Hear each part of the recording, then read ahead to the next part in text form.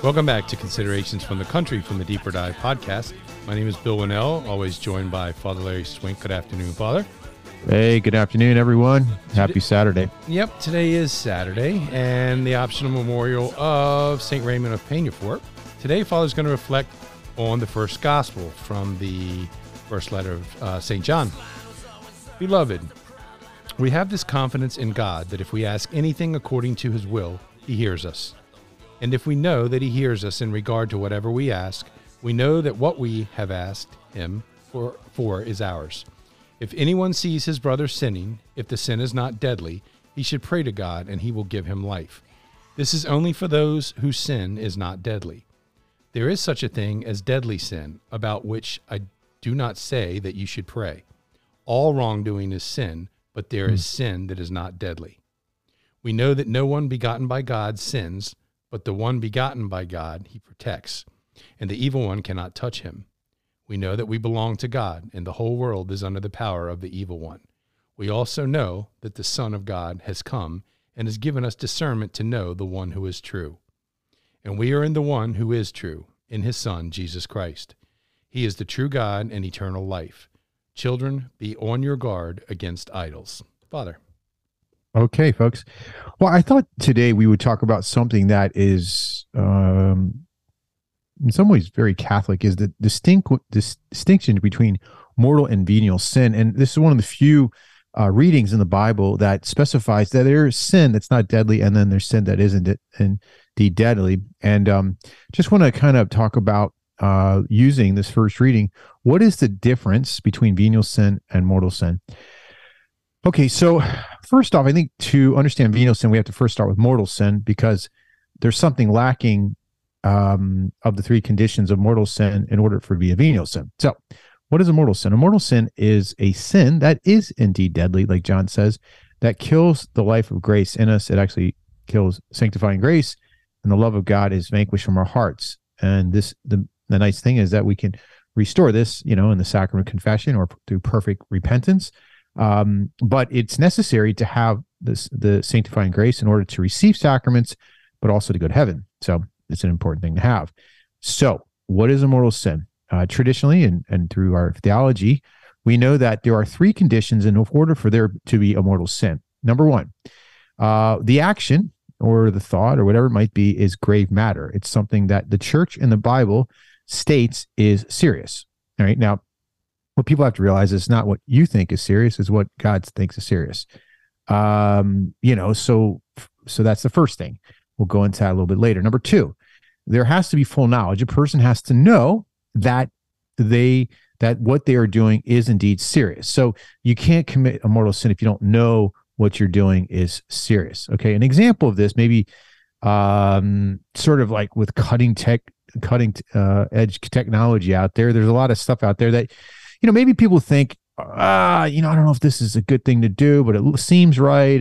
But they don't try to figure out or ask a priest or look it up or form their conscience properly. Would be something like in vitro fertilization. Okay. Now, in vitro fertilization seems apparently to be good because you're producing a child, and, there's people out there that, suffer not able to have a child. But the church was and is clear that in vitro fertilization, the methodology of attaining a child is not moral. It's a serious sin against, in a sense, the sixth commandment and also the fifth commandment in some ways. We can go into that later, but a lot of people don't know that. Okay, now let's say they do IVF, and then they go to church and the priest preaches about IVF, which is unlikely, but let's say they did, and they're like, oh my gosh, I didn't know that was a serious sin. Is it a serious sin at that point? No, but if they did it again with the knowledge that they now have, it would indeed be a mortal sin.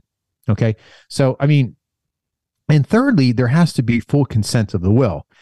Full consent of the will means that someone is fully conscious of what they're doing. That means that they're not being forced to do it, or they're not in any way asleep or unaware of what they're doing. Okay. So for instance, sometimes people will come to spiritual direction. They're troubled by their dreams and they feel yucky because they had a bad dream. Well, there's nothing wrong. All right, it's a bad dream, but there's no moral culpability because there's no use of free will in a dream. Therefore, you can't sin in that state. Or if you're half asleep, you can't commit a mortal sin. So you have to be fully conscious of what you're doing, and you can't be forced to do something against your will because it might not be a serious sin. If you were forced, you wouldn't be culpable for that action.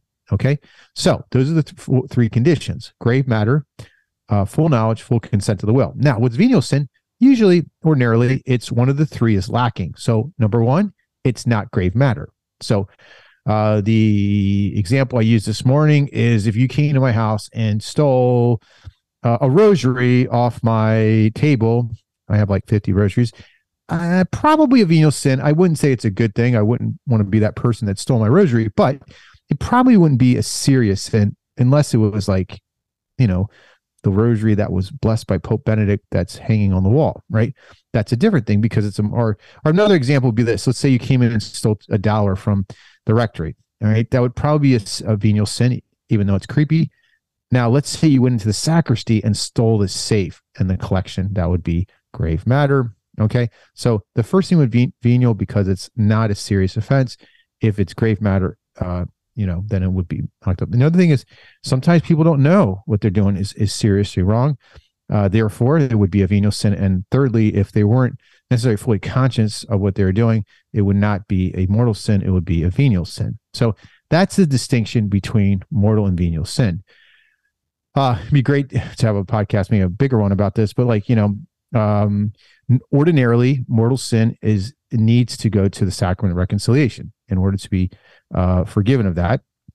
And it is the matter that is used that needs to be proclaimed and spoken about in the confessional. Venial sins, on the other way, can be basically dealt with in other ways. It's okay and good to bring your venial sins to confession. There's nothing wrong with going in confession if you don't have a mortal sin. It gives you sanctifying grace.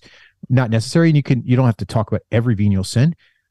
Things like blessing yourself with holy water, receiving communion, they all take away venial sin every time you go to mass. But mortal sin has to be dealt with ordinarily and in most circumstances in the confessional. And real quick, Father, this comes up every year in our CIA. Someone invariably asks, okay, until I get to confession, to confess a mortal sin, what should I do? Make a spiritual communion or just sit there and pray. I've heard this many times. I mean, sometimes priests wrongly say, well, you could just say an act of contrition and go to confession in like 6 months. That's ridiculous. It doesn't say that in the catechism. Yeah.